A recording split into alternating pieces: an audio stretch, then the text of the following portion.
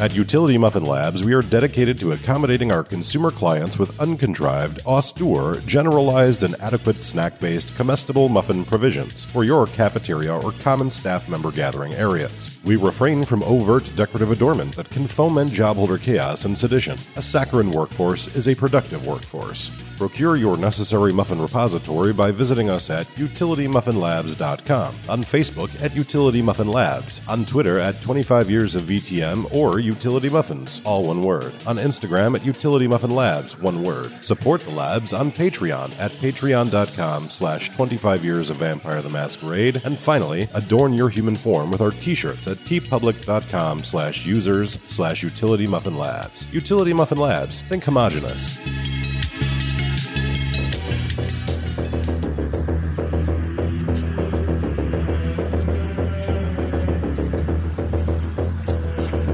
This is 25 Years of Vampire the Masquerade, a retrospective podcast, brought to you by UtilityMuffinLabs.com.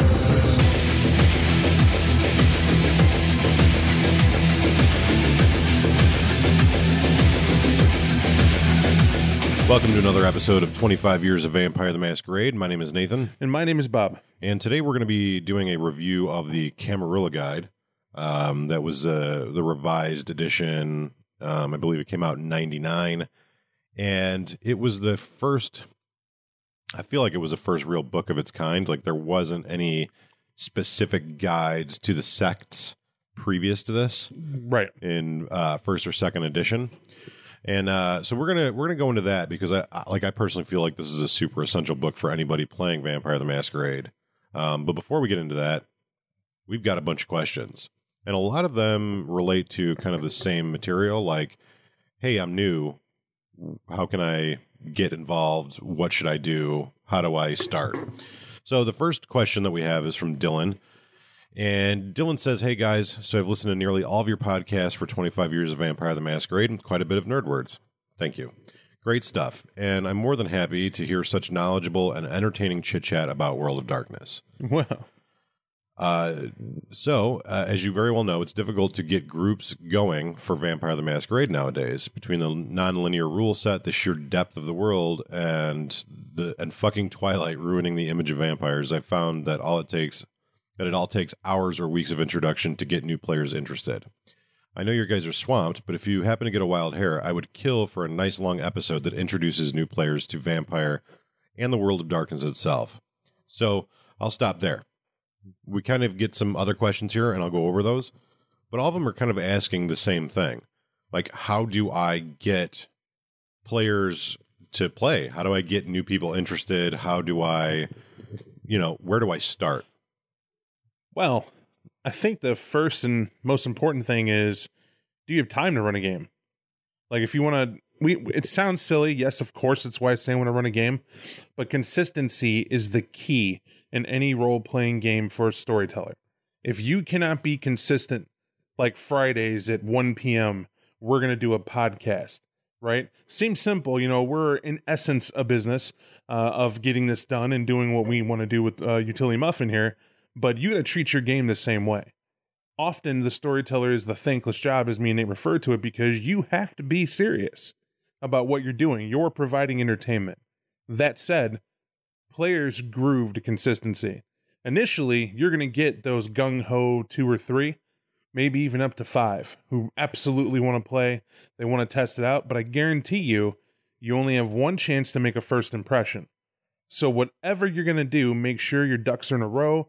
You have a slotted 4 to 5 hour session, whatever your time slot's going to be, of where you can be there every single time, rain, sleet, or snow. Now, opinions vary, but I'm a stickler for that, because the more rigid and disciplined you are in providing your game, that is going to draw the right crowd. Because without you having to say it, unconsciously they'll get, all right, this is the respected time. When we get here, game's on. And when game's over, whatever. But more importantly, this is where I get my solid play time. Once you cross that hump and have that set, the conversation opens up when you're talking to other players. Because you get to let them know, hey, we're going to shoot. We're going to run this day. This is the time. I'm going to be doing Vampire the Masquerade. And you start having a discussion. Now, how do you woo them? How do you sell them the source material? kind of got to know your audience. I mean, Right. if you're playing, I believe one of the next questions was just to kind of piggyback in there, mentions Pathfinder. I'll get to his point because I think it was a really good one. But Pathfinder is one of those games where you may not have the same mentality troop that would groove to Vampire that is playing Pathfinder. At its whole, when I hear the term game describe Vampire the Masquerade, I sneer. The look on my face is that of sarcasm. Games are Nintendo. Games are, and that dates me, by the way, but games are Xbox One, PlayStation, whatever, and all that stuff. They're there for when you need them. You pick them up, use them, and throw them to the side. You're done. If it takes work, I don't call it a game. That's a hobby. Now, in a hobby, someone has to be passionate about it. Hopefully, it's the person running the game. But you're looking for like-minded people to be passionate into it. That's the crux of storytelling. Now, when it gets to Pathfinder, they've already done the majority of the storytelling for you. And they got multiple modules, same as D&D. They follow a formula. It's meant for ages 10 and up. So it's simple to pick up and move on.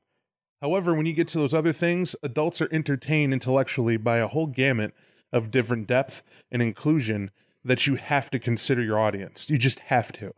So if I'm sitting at that Pathfinder game, and I look, and it's typically your thief players who like Vampire, by the way. I don't know why it works out that way, but it's typically them. Know your audience. If you hear them say, oh man, here we go again, another combat. Yeah, great. What is it? CR challenge rating 12 and we're 10? Yeah, it's someone's going to die. Right. We're going to have to get them diamonds invested. I mean, once those conversations happen, those might be your people who are ready for a broader game. And by the way, it's not the Pathfinder Dungeon Master's fault. That's just how it's designed. Sometimes you want a Sunday where you're going to slay a dragon. But when it comes to Vampire, that's a different life. Right. I think that it is very difficult on a whole to get people who aren't into role-playing games, who aren't into the whole sit-down and role-play. It's very difficult to get new adults in as players. And, most of us started when we were kids and worked our way up. And if you're an adult getting into the hobby for the first time, it's going to be hard for you. You may have to go find a local game shop. You may have to find a community online. You may have to really do some searching because you're probably not going to start with a bunch of kids. That would be weird. You shouldn't do that. But if you already have a gaming group, if you already have a dedicated group of people that you meet with, semi-regularly, I would say to sit that group down and position them, pitch them the game like any other person taking their turn storytelling or DMing or game mastering would, and go, hey, this is a game, it's a mature game, etc., and tell them, this is what you can expect, and this is what's required of the game. Are you interested? And if they're interested, go further and tell them, we're going to work together here so that everyone has an idea of this world. And you don't want to just lob a bunch of books at them. The beauty of this game and most role-playing games specifically is that you can take the core book and go, here, this is everything we need to get started. This is everything you need to have an idea of what this world is and how to get into it. And then, as a storyteller, slowly reveal more of the world to them. If you pushed 30 books in front of me and said, all right, we're going to play this game next week, bone up, son, I'm going to be like, no. If I need all this stuff, I don't want to play. The beauty part of it is you don't. And it's the same thing with a LARP. Most of the time, you're going to find new players that are adults in a LARP. I don't know why, it just seems to be the case. They hear about it, and they're like, oh, that sounds intriguing. If someone's intrigued, they're already hooked. Give them the information, but don't don't bog them down. Adults learn differently than kids do. Kids, you can go, here's a treasure chest full of stuff, figure it out, and I'll get back to you in a week. And they're going to be like, yeah, let's build a starship and fly to the moon. Adults are like, don't bog me down. So I think the key for getting people interested is let them understand the themes. It's an adult game. It takes place in a world that's a darker version of our own. It's not a go forth and adventure type of game, and see if they're interested. And my tried and true method, that's for gamers. Yeah. That's from different genres. You want to get them. If you're trying to cold call it, you're trying to talk to a group of people, brand new, out the box to do it. I've done it. And to that end, I'll tell you a story because it's a foolproof method. This will work every time. Guaranteed. What you do is, I'll tell you my story. I'm a member of Phi Lambda Chi fraternity, And in college, obviously it's what we did. And I'm dealing with a bunch of guys who were, this is south of the Mason-Dixon line, hard-nosed, Christianity's everywhere. We don't do the devil worship. We don't do none of that. And I was like, cool, we're going to watch a series of films. My film choice was typical 80s action, Terminator, Die Hard, all this other stuff. And I'm looking around, I'm seeing a bunch of guys' eyes lighting up. Yeah, kick his ass. Shoot him. Yeah, you can put him down. He will not die. He will not. Oh, it's so cool. Terminator. I was like, yeah, you guys like that? He's like, yeah, oh, man. Yeah, I bet none of you guys could be like that guy. You kidding me? I could do what Schwarzenegger did, no problem. All day, every day. Yeah? And then someone will comment, like, it's not like Bruce Willis is hard. I mean, he's cool. He's great. But, like, I mean, he's acting the role. That's what it is. It's like, yeah, man. Right. Don't you wish there was something you could do to put that to the test? Oh, man, I bet we can find something. I was like, hey, man, I got something. It's a challenge of acting, and it's make-believe. It's fake, but there's a system and dice rules and everything else. How you guys interested? And out of 50 dudes, I had about, 50 dudes say yes. And I was like, okay, cool. Well, let's trim it down a bit. Who's a horror fan? Now, Christianville, 30 dudes, nah. Right. 20, you still got me. All right, cool. Well, let's watch this series of horror films. Let's check out some vampire flicks and whatever, see what we're talking about. I now have a group of 15. I had a group of 15 tabletop play consistently for a solid year of Vampire the Masquerade out of my own fraternity brothers. And it was crazy town. Right.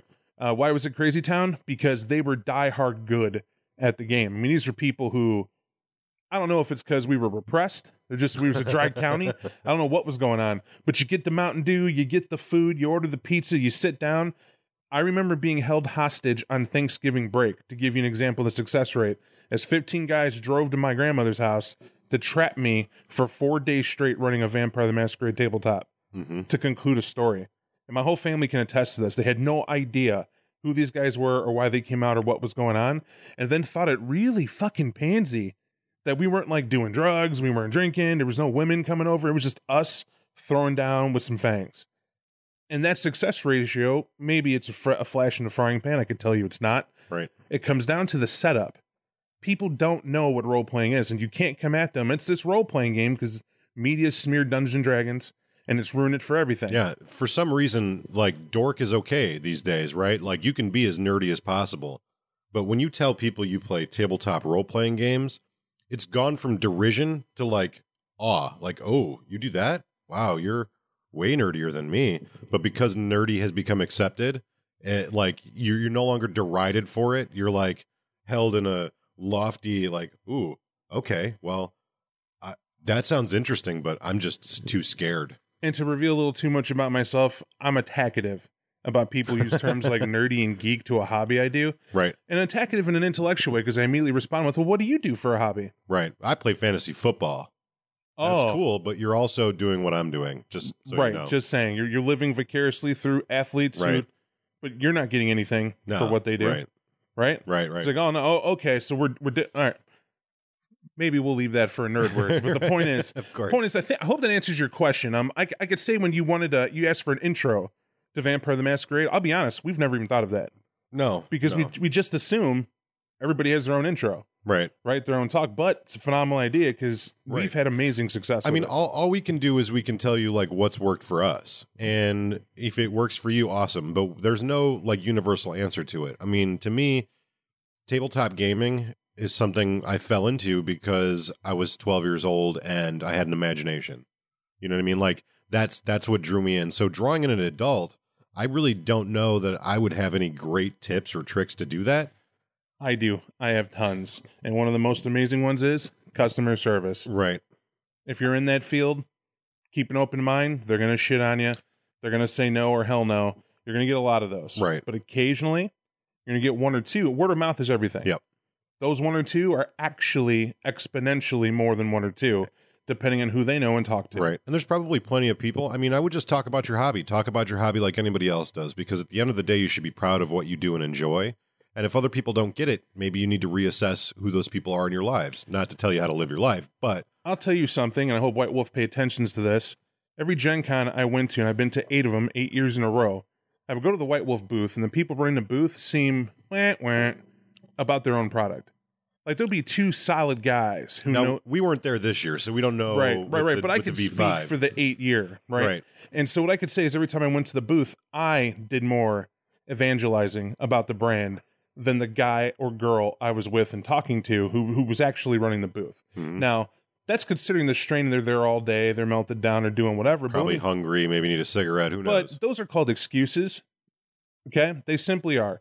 Because if you're proud of what you do, you're proud of your company, you represent the brand, as I like to call it, then that is what you do. And to every person coming up just looking is a potential person, not only in purchasing and buying, but to net so much more if you just open up their eyes to the fact of what you do Right. and what this is about. And that's my advice to you. Pretend you're always at a booth. Right. And if I don't mean like, hi, my name's so-and-so, cool. Or someone, you go to get your coffee at Starbucks or Dunkin' Donuts, and you're like, yeah, let me get a cafe latte, whatever you drink. And the moment that happens, she's like, cool, can I get you anything else? And you're like, yeah, have you heard the second coming of Cain? And then roll into it, Right. maybe not. Right. So, know your audience. But yeah, definitely you should be selling what you enjoy so that other people get involved in it. And that's a skill. Definitely let's move on to the other question, because there's some other, like I said, most of these questions are kind of similar. That was from Dylan, by the way. I don't know if I said that at the top. Thank you, Dylan, for your question. There's Great a question, lot Dylan. more to your email. I'll message you back and give you some more details, because there's maybe some things I didn't want to utter in this email. Right. Anyways, our next email is from Michael Cook, and Michael Cook says, first, I wanted to tell you that I really enjoyed listening to your podcast at work. I started listening only a few days ago, and I'm almost caught up, which is awesome. I Thank feel you we're very much. responsible for a lot of work distractions. I do feel like Keep it going. that's good. You should work for your dreams, not somebody else's. I'm very interested in playing Vampire. I'm looking at buying the books on Amazon. Are those books normally high priced, $50 or more, brand new? I was wondering, besides Vampire the Masquerade and the Revised Vampires Player's Guide, what other books would you recommend I read to acquaint myself with the game? Besides the Bruja, do you think with enough study that the Malkavian Tremere Nosferatu would be okay for a beginner? Thanks again for the podcast. I've learned quite a bit. Where to buy? Man, Nate? Well, if I had one place to suggest where you should buy these books, you should probably go through DriveThruRPG, and you should get there by going to our website and clicking on the various DriveThruRPG links that will take you to DriveThruRPG, and it will also help us keep our podcast going. So, Importantly, you mentioned $50 on Amazon. That is not like our Drive-Thru RPG. It depends if you want PDF or book format. right, I always recommend PDF for the older material, only because you suit yourself. I do like Right. splat books. We have a lot of them. Don't make me be a hypocrite. But when those were hot, we got them. I will let you know, I'm a guy who gets the hard book when it's hot. When it's older, I'll get the PDF. right. So that's the distinction. But that place usually has, I would say always has combative prices. Yeah, From what you're gonna find they online. have pretty good prices. I would say if you're going to go and you're going to buy a book, and you're going to buy a book on eBay, you're probably better off, or I'm sorry, if you're going to buy it on Amazon, you're probably just better off getting the print on demand from DriveThruRPG. Because if you do it through DriveThruRPG, you know what you're going to get. If you're looking for like classic books and you're dead set on getting, the actual physical copy, eBay it. Get it cheap, because a lot of these books are pretty old, and in my opinion, there's no sense in paying $16 for a Ravnos clan book from the second ed. Like, get it on demand. If you're going to buy older books, I would say definitely get them PDF. If you're going to get the newer books, purchase them through DriveThruRPG, because that's who White Wolf uses. That's who we use, and they're a great company, so why not support them? I do Drive-Thru RPG for both because I'm a stickler for one-stop shops. And I like the fact that your account memorizes what you have, and they recommend stuff Right. that you might be interested beyond that of Vampire. Right. And we don't get paid by DriveThruRPG. We do get a little, like, here's a penny for a book you sell. Yeah, but for the record, we both use it. Right. I mean, that's right. the thing. I mean, that's why we went through them to even partner with them, to, link to their site, because, the people that work there, we've, met them in passing at cons, and they've always been cool. They've Super always, cool. right. They know their product, and it's who White Wolf uses. So if you're going to support that company, you might as well support the company that's supporting them. So, enough of that. As far as like your questions, it really comes down to what you feel comfortable with as far as starting clans are concerned. Like, there's no right or wrong answer. For me, I played a Brujah first because I was like, this is the easiest. I'll get a feel for it. But if you read the book, you read the clan book, and you're like, I really want to play Tremere, I'm really comfortable with that, and your storyteller's cool with it, awesome, go for it. The one-page intros, I like to call them flash pages because they're not very much detail, but it's enough to get you interested. They're always in the base book, right? Look at all the clans. Whichever one jumps out to you, sticks in your head, that's the book you want to get. Because you should always do that. Because I will tell you the curse of being a player in Vampire, really in all of them, is that the one clan that sticks out to you is the clan that's going to be you. It's going to color your roleplay, no matter what you make that point forward. It takes about a good solid year of probably your fifth character, where you start breaking out of having an attachment to that initial clan or group. Because they're so versatile. You can anyone could literally start playing any clan, and I could do this challenge. You can't pick a clan that I can't find in every other clan book. And what I mean by that is, you pick your concept, guarantee it's going to string to elsewhere. They designed it that way. Right. There's no exclusion here, but it's enough to make you feel individual depending on the concept you choose.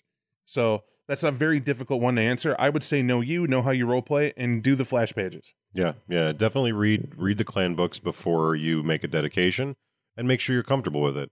It's going to be a challenge no matter what you do because you're doing it for the first time. Read the clan pages. Before making the purchase of course, book. read those. Yeah, of course. And then once you're like, your interest is drawn in enough, get a clan book, read it, make sure it appeals to you, and make sure you feel comfortable. I mean, that's really what it comes down to. This game, there's really no right or wrong answers.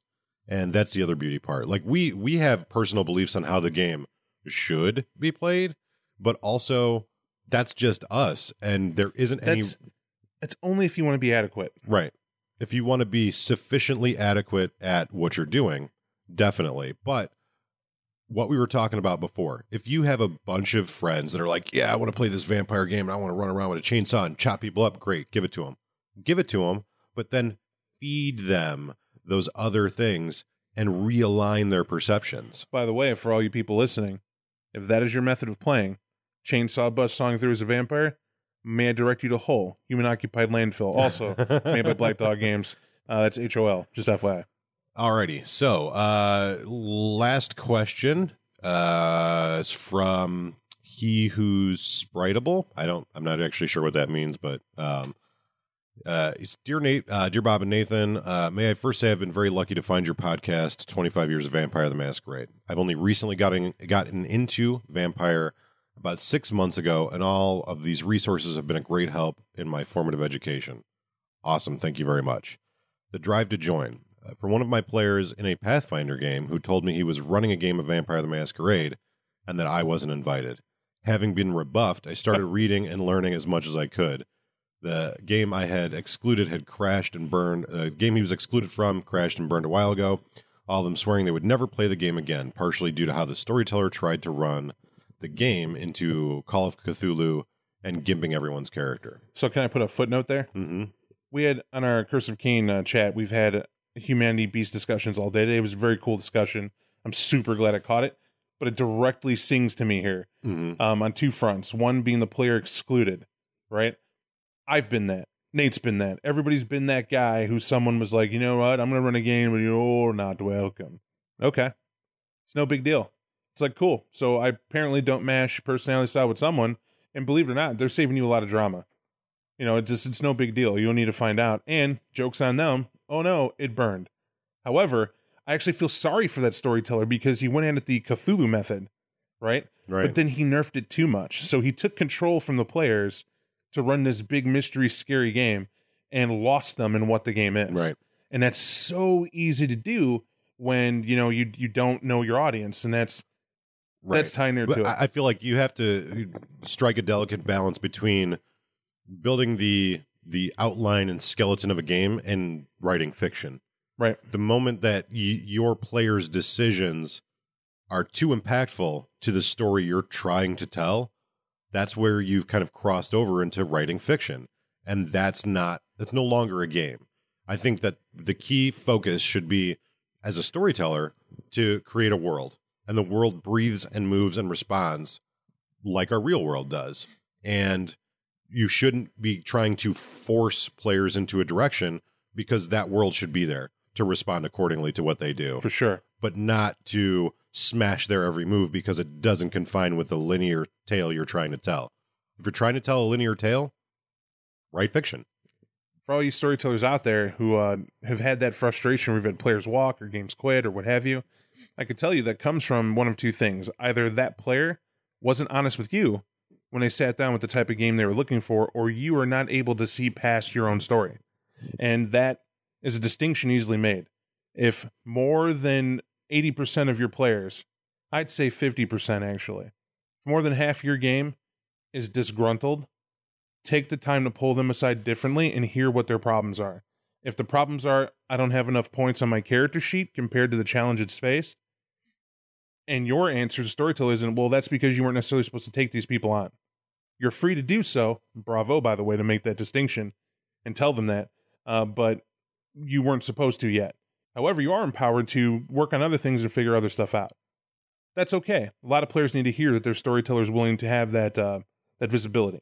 That's cool. However, if you talk to that player and they say, to be honest, why the hell couldn't I do this simple thing? Mm-hmm. And you're like, well, that wasn't available in that story. That's when you are literally hearing how to fix your own game. Right. And you've impacted the trust, and it's your job to repair the trust if you want to retain that player. Right. However, if that player is a problem player, and we haven't gotten to those books yet, but actually, don't remember if it's in the CAM guide that we're going to review today or not. There's a section on problem players. No, I don't think it's in the CAM guide. I think it's in a storyteller's. There you go. Yeah, storyteller's guide. It's a great guide. We haven't got to it yet, but there's a series of them. What we mean by problem players, it's not that player is a quote-unquote problem. It's that every player you have fits a stereotype that White Wolf took the time to literally pilfer and filter and figure out all these little nooks in. And we'll get into that more in depth later. What I will tell you is to make your own distinction. You'll have a player who wants more power because they want more control over the story. Fair. You can fix that. We don't have that kind of time to go through all those distinctions. What I will say is, take the time to do due diligence to pull them aside and see what you're willing to compromise to keep that player within your story. And if it turns out that player asks for too much, cut him. Right. It's that simple. Yeah. You don't need every player at your table to be 100% happy with what's going on. You'd like them to be, but if they're not going to compromise, you don't have time for that. Right. To get to his question, he says, how do I introduce someone to a world of darkness, vampire, werewolf, mage, etc., etc.? It takes a lot of investment to brush up on the lore of the world of darkness, find something you want to play, etc. How do I get people to dive into a game? Well, I think we pretty much covered this, but I'll just recap for you. My opinion on the matter is start small, pick a game, whatever game it is, mummy, werewolf, changeling, and give them the pitch. Give them a base book. Don't bog them down with all the lore. It doesn't matter. The lore is learned like anything else through experience. And sometimes, I would say oftentimes, you're going to have a better experience with someone who doesn't know every rich, dark detail, because players tend to do this, which is you're telling a story and they're going, oh, that's that. Oh, that's that. Yeah. No, I know about that. I know. And you're like, stop, shut up and listen to the story. Stop trying to put the puzzle together and matching it to the lore. What we're doing, what Nate described perfectly, is that they're trying to reach you as a storyteller to let you know that they agree with you. Right. It's not negative. Right. When they're filling in the blanks, or they're trying to save you time and having to describe it. What they're failing to realize is that they're denying you the ability to add the enrichment necessary to immerse them in what you're doing. And I'll tell you, they don't know it as well as you do. Right. You're running the story. They may know the definition. Have they applied it? Right. Exactly. Is everything. And that's where you will always win, is the application of it. So I would say my advice to you is don't feed your new players lore. Tell them a story and let them discover the world as you tell the story. Perfect. Get used to a poker face. Right. Exactly. Oh, that's from Clan Book Bali. Is it? Can you hand me the Mountain Dew, please? I'm running low. Right. You never answer it. Right. Absolutely. So anyways, thank you guys for your questions. It was a little long-winded, but hopefully it was informative. Let's get into the Camarilla Guide. So the Camarilla Guide, what can be said about it that hasn't already been said? So this book is obviously the most comprehensive book about the Camarilla, right? And so in it, there's several different things we could do in conquering this book. One that we're not going to do is tell you about the intro story, because guess what it's about? Probably about the Camarilla. Yep. why it's good is that when you go through like every single one of the books, it gets you to know what the defined detail is going to be in the book itself. And everything Camarilla is in here, and I do mean everything. Yeah. First off, I always like to start off with, what is the Camarilla? That question. They have it in a book, and they start off by telling you what it's not, right? And so when you think about it, though, to you, Nate, what is not the Camarilla? It's not a gang of vampires. It's not a bunch of people that get along. There you go. There you go. On that in of itself, without looking Right. at the book, what are the common 3 misconceptions about Camarilla, Sabbat, and Anarchs? Well, so I would say the biggest misconception is that the Camarilla, it's like the U.S. military. It's all fighting on the same side, right? Right. And the Sabbat is like some other foreign power, whatever. You can interchange them, but like everyone gets along and everyone agrees and we're all working towards the same goal. No. Right. In common casual conversation, everyone will distinctly go, Camarilla's the good guys. Sabbat are the bad guys because of extremes of violence. And then the Anarchs, those are the kids. Right. They're the in-between nobodies who haven't figured out life yet or a job. Right. I love that this book, it's off the bat, addresses that question. Yeah. Camarilla is absolutely not the good guys. No, not at all. In any there are no good guys in the world of darkness. They No. don't exist. The world is gray. It is not black and white. Virtue is a weakness to be crushed. That's simple Or as exploited. that. Right, exploited. These are like that's the thing that I think people miss the most is that, the Camarilla, they're not at all any better than the Sabbat. They just choose to hide their transgressions. They choose not to be overt about the stuff that they do, and in many cases, they're worse. It's a point of religion. The Camarilla was formed to bring order out of chaos, what they perceive to be chaos. And actually, it's even more in depth than that, right? The Camarilla are the elders Right. who scraped to come together to oppose the final push of the young. To bring law to the lawless. And that was it. And how they did it, and it was ingenious and a gamble. They had that treaty, did they not? Treaty Right. of Thorns, where they said, hey, look, hey, you rambunctious Anarchs, those of you who showed up tonight, we're cool. We're willing to let you be you, call you Anarchs. You just got to let us know. And, you only have to obey the masquerade. That's it. Right. And there were a lot of Anarchs who didn't agree with the psychotic depredations of the Sabbat. They weren't the Sabbat yet. I like a term called the first. That's a term we coined in Curse of Cain, but really they're the first Anarchs. They're the ones who said, we rallied and went and ate our antediluvians, Right. came over. That's extreme. Right. Wait a second. You rallied together and cross-clan win 8 progenitors? What are you trying to do but end the world? Right. Like, how crazy would that be? And then from that, the fires of the Inquisition, everyone's dying, all that. And so finally the elders were like, we play the long game. We were millennia old before we came up with this sect, and we're going to answer this with a solution, and Right. you're going to obey. Why? Because never before have we elders decided to put aside our differences to band together to stop anything. Right. So the Camarilla is unification of power. It is power put together for a common ideal, and that of maintaining the traditions. Period. Which establishes order, which re-gives and redistributes the power back to those elders who have it. To the Sabbat chagrin. Right. Right? Yeah, absolutely. And so that's what it is. So the Sabbat are pissed because, oh, wait a second, we're going to oppose you. Well, of course you are. And we knew you were. But look who didn't go with you. The Anarchs in the middle. Right? Right. Exactly. They're those people who want to be free to make their own way, the ones who originally had the problem. And you extremist rambunction. Right. I wonder how many Camarilla elders had their own children become Sabbat. They wanted what their sires had, and that's why they went Anarch in the first place. Mhm. And when they heard my arch villain, arch nemesis I've warred with, I embraced you to help me oppose. He and I sit at the same table tonight, drinking from the same person. And we've decided that you will stop. Well, and that's the thing. Like, freedom means different things to different individuals, and the freedom of no longer being under the thumb and the rule of my sire doesn't necessarily mean that it's also the freedom to hack and slash those who I want, to wantonly murder Correct. too. But for some, it does, and that's where the difference is. The Camarilla, I've never seen an example where the Camarilla was unified in their ideals, save for the traditions and they're very simple. They're very basic traditions. They go over them in here, and they go over them in pretty decent detail. In depth. Which I believe in the Vampire the Masquerade revised rules, they go over them as well, right? Of course. But they go into them more detailed here. They give you a better, more richer understanding of what they are and what they may be interpreted as. And they talk about the Masquerade. Now, why does the Camarilla follow the Masquerade? Why do they participate in that tradition? Well, because they've seen the flames of Inquisition.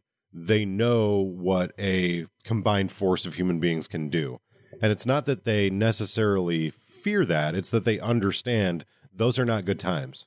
Wait a second, Bob. So before the Camarilla, the Masquerade didn't exist? No, it's incorrect. Right. It did exist. No, it's a tradition. That was always the rule. Right. It wasn't enforced. Look at it this way. Vampires were naughtiest back when nobody can catch them. Right. Pre-electricity, right? Who's going to believe you?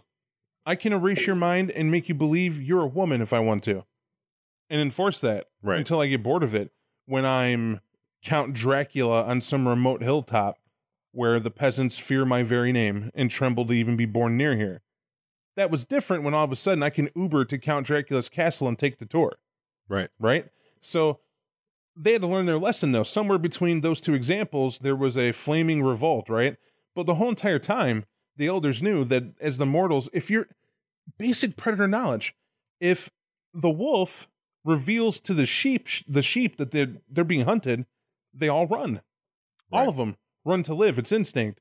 So it behooves me to be as a sheep or be as the terrain. To not exist at all would be the best masquerade. And that is what they did pre Camarilla formation. And it worked very well.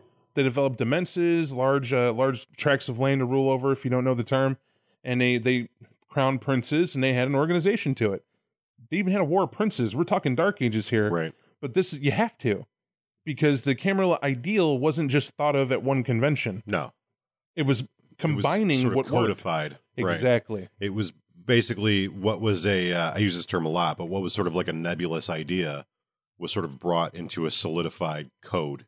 It was brought into this organization that says, together, we can continue to exist. We can stay away from the flame of the Inquisition, from the masses with pitchforks and torches.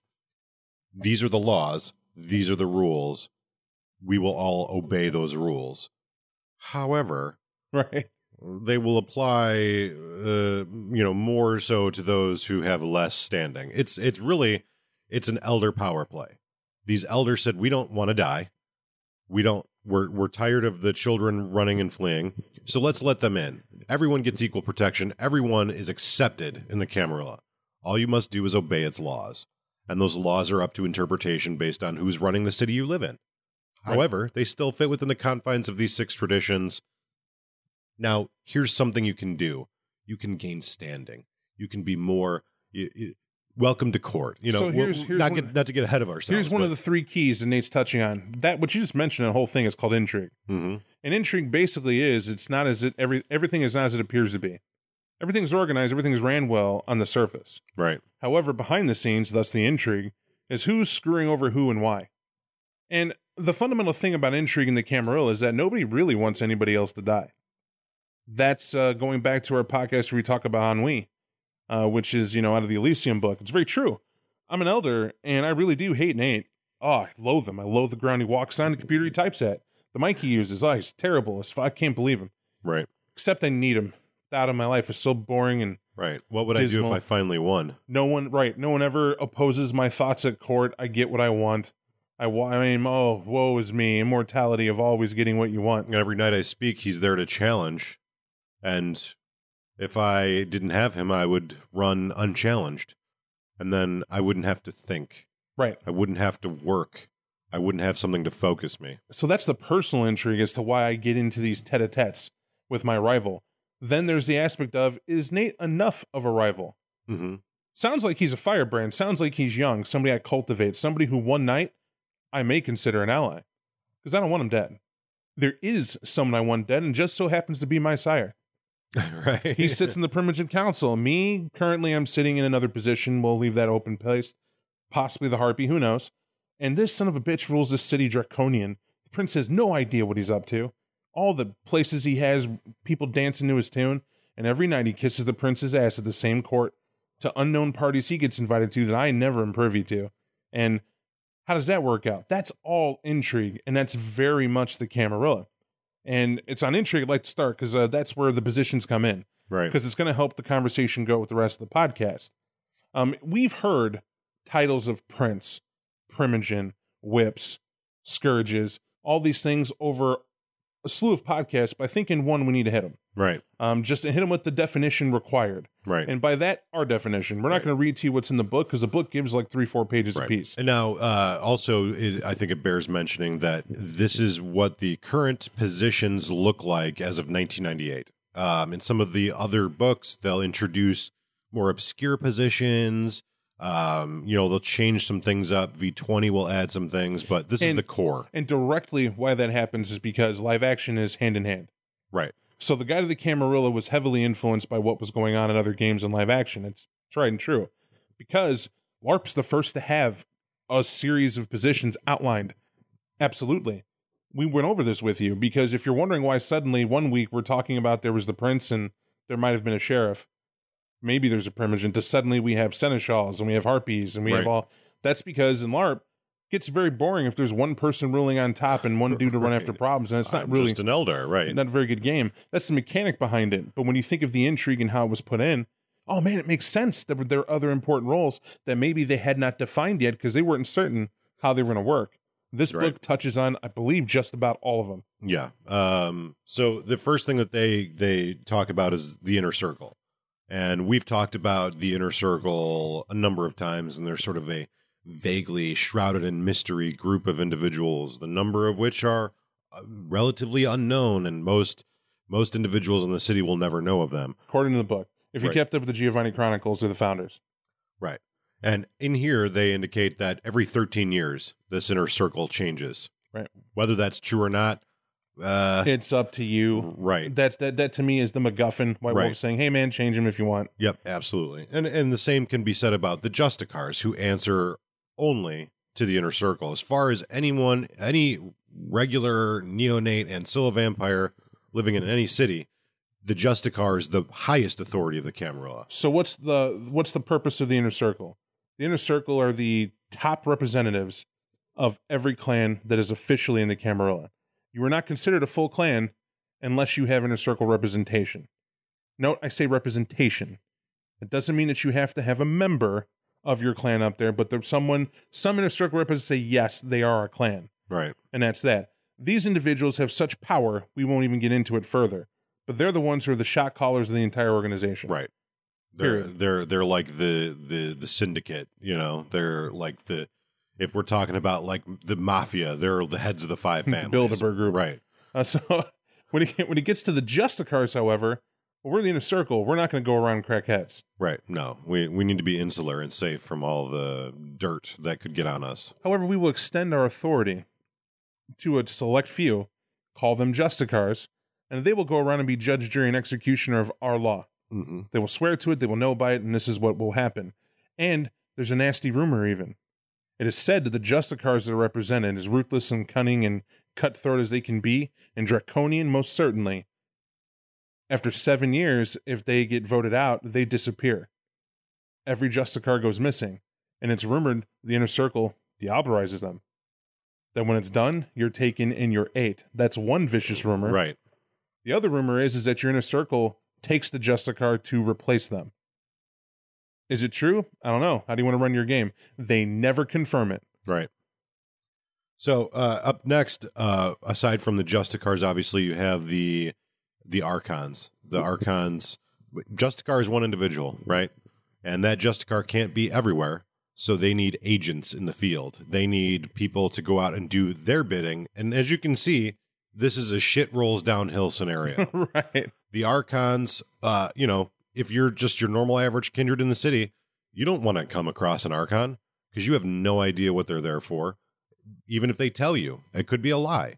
They are the eyes, ears, and fists, really, of the Justicar. They are empowered to act on behalf of the Justicar. And that could mean bad news for you. And by even empowered, it does not mean, though, that they come in and replace the power of a city. Now, checks and balances, if you're looking for power rolls downhill, it goes into Circle, Justicar, Prince. Those are the top three echelons that it gets in the camera. The Archons are not above princes. Okay? However, they're autonomous from the prince's rule. Right. They are free. They don't have to listen to a prince. That is the Justicar they have to listen to. However, the Justicar finds them out of line.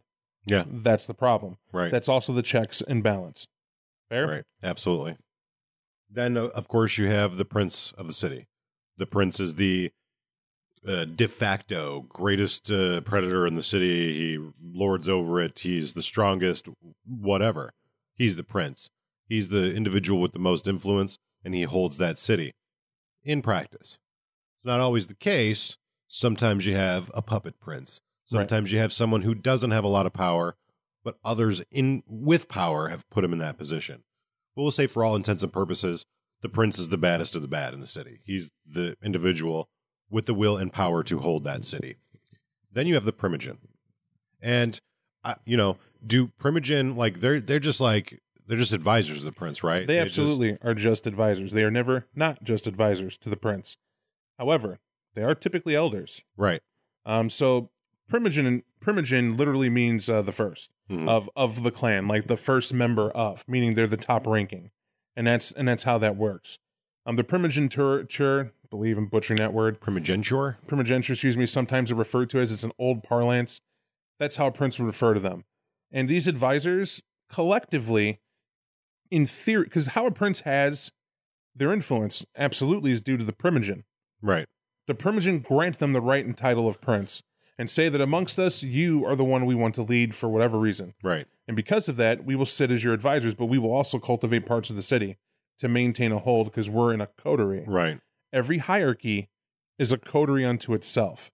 If you ever are a player in a LARP or tabletop scenario and decide, fuck that harpy, I'm going to get the sheriff to oppose him, you have just cut your own throat.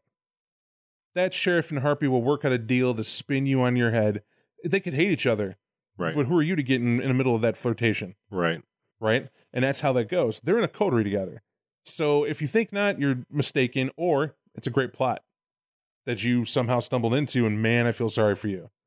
So, but back to the point. So the Primogen Council doesn't have to be like the typical assumption is that every member of the clans representing the city will have a Primogen. No, that's definitely not the case. No, it's an elder usually, or an influential Canite who the prince acknowledges as somebody worth advising. Right. Period. Or alternatively, that council could say he is an equal to us. Bring him to the council. Just so. Right. And that's how you'd have a city where you have 2 Brujah Primogen, you have 2 Toreador, you have no Gangrel. There's not a single influential individual among that clan. Right. They do not deserve to sit on this council. They certainly don't deserve to directly communicate with the prince. And they aren't good enough to sit with us. Now, how does that Primogen Council not rule the city? Well, Nate's already said, there's puppet princes, paper tigers. Yeah. Someone who might be young of age, or usually not young of age, is ignorant to politics, needs that Primogen Council to keep them afloat, keep it going. And so there's a synergy that goes there. However, usually that prince is the tiger, which means it takes the might of the entire Primogen Council to force that prince to see reason. Right. That does not mean that they're all going to band together and jump the prince. No. That cuts off their nose to spite their own face, because remember, they're coterie. Right. And I think, too, that it bears stating that these are individuals who are acting over the course of months, years. These are long games. These are games of influence. These are games of intrigue, of back and forth. These are not open combat games. Right. These are not like the prince is like, I'm going to come in and I'm going to chop the head off of 3 of my Primogen Council. Awesome. What's horrible, though, that's a real right the prince has. Oh, yeah, absolutely. Which is the danger of the Primogen. If I'm going to openly oppose the prince, I better make sure we met at a summit that he wasn't privy to. Right. And that's in secret, and everything's copacetic. Because if I didn't, that prince can show up to my house the next night with the sheriff. Oh, for sure. And just kill me. I think in most circumstances, you're going to find that it's the prince acting, and it's the Primogen Council reacting or acting in accordance to steer the prince. And everybody kind of knows what's going on. Right. But we're not openly engaged in war. We may have words. We may have a snide comment. I may blink when you talk. However, I would never be so brazen as to challenge you. But man, interesting enough, how does the prince and primogen stop from being in each other's throats? That's a good question. They invented a position for that. It's called the seneschal. Believe it or not, and you have to, it's one-sided here, the seneschal was invented to be bred for the next prince. This is the person who is considered to be an outstanding speaker of the prince's vocal once and non-once, basically. Right. You can look at them as a, what's that term? A yojimbo, if you like, if you prefer, if that helps you understand what they do. But a seneschal literally means he's a keeper of the estate. He tends to all things that the prince doesn't have to be bothered with. However, by tend to all things, that's every gripe, bitch, complaint, issue, rumor, everything that would be brought to the prince must first go through the seneschal to be arranged to be brought to the prince. Interesting. Well, what happens when we choose to go over the seneschal's head, right? Mm-hmm. And then just like, I'm the primogen, I'm just going to go at the prince, and I don't go through the seneschal.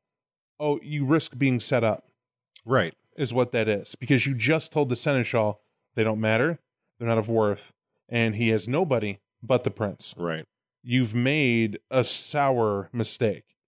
You made it to where that prince will never be ousted and will never be challenged or any other sort because you forced them to have to be in collusion. Right. Right, within that coterie. However, in a healthy ran city, the seneschal is merely the one who the primogen will go to with all the meniality of running the city. Right. And come to an agreement. And in certain circumstances, they may work through a whip. Boom.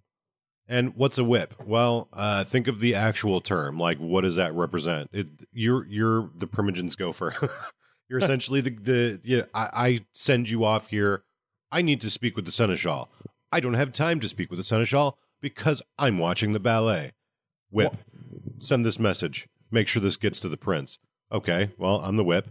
Hey, seneschal, blah, blah, blah. I don't have time for you. Fuck off. Whatever. And you could treat it that way, but let's go with the ideal. I love ideals. That's usually how it gets treated. A strong, healthy relationship between a primogen and a whip of the same clan, that whip actually handles all the problems and grievances of the individual clan members. Right. Normally, when you come new to a city, you're not talking to the primogen first. You get brought to the whip. Why are we risking our hierarchy members? Right.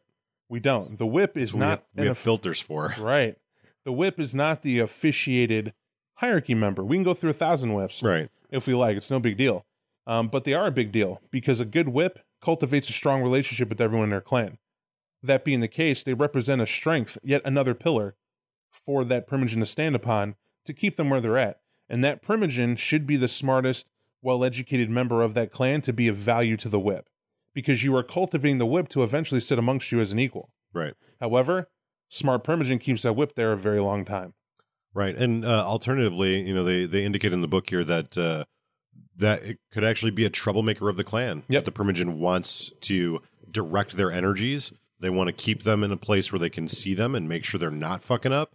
So, there's no right or wrong answer per se because it all depends on how your city runs it and how your primogen handle it. And, but here's the basic guidelines. Here's the concepts. Man, who keeps all the social ins and outs and intrigues and what's going on and what's to do and everything else in the city? I feel like it could be somebody who talks a lot, maybe like the Harpy.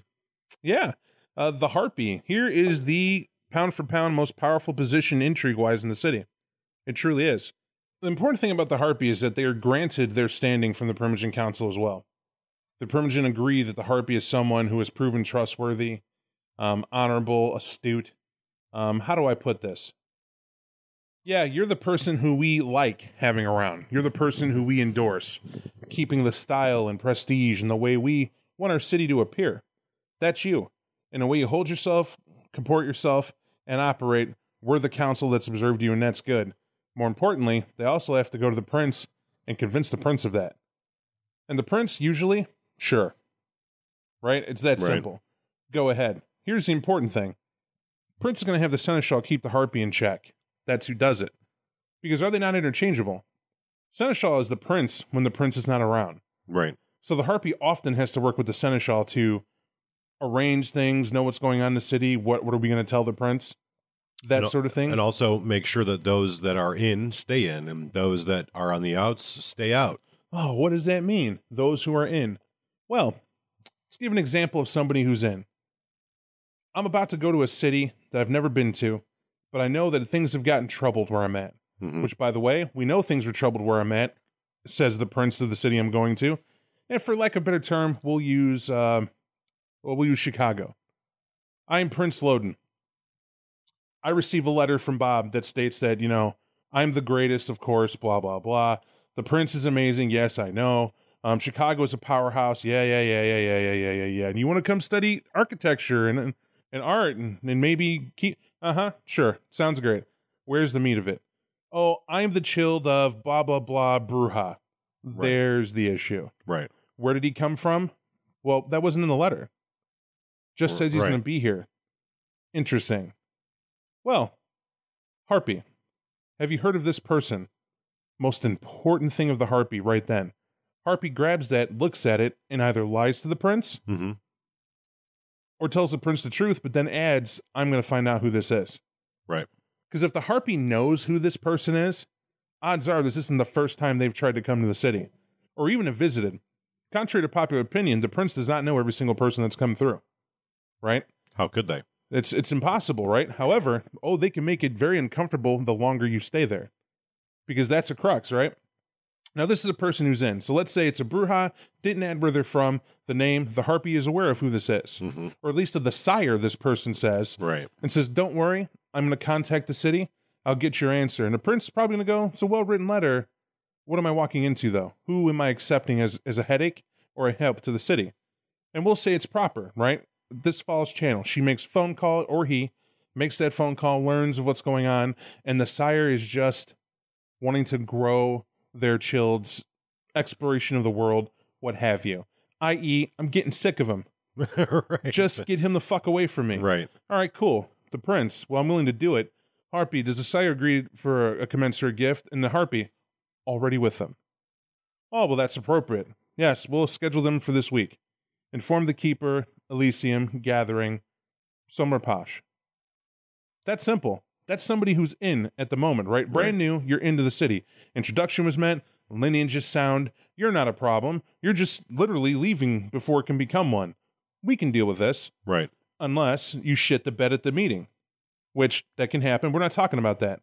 But let's say you're out. Let's reverse those bits. Let's say your sire's mentioned, but in the letter you put, yeah, my sire was an asshole, always trying to tell me what to Right, do, where to right. go, how to be. And then the sheriff, oh my God, up my ass 24/7. That's a quick way, not denied from the city, but that's a quick way not to be accepted, Right. right? You would come here, even sending a letter. Prince is going to tell that Harpy, who is this again? And the Harpy's going to go, I don't know, sir. Right. When are we going to visit right. him? Right. Oh, we're not. Right. Like, this is inform the deputy to keep him away from blah, blah, blah. Whatever they got to do, keep him on the outs and keep him, bored. Right. We don't want him to stay. Keep them in the dark. Feed him mushrooms. Right. Don't. But do call the Scourge. Right. Do you see how that works? Right. Do forward this guy to the list, wherever he's at. Now, the importance of that is we're talking Harpy tactics. As a Harpy, and we'll spend a little time on this because this is why we read this guide and we're going over it. What do I do as a Harpy to really hold my power?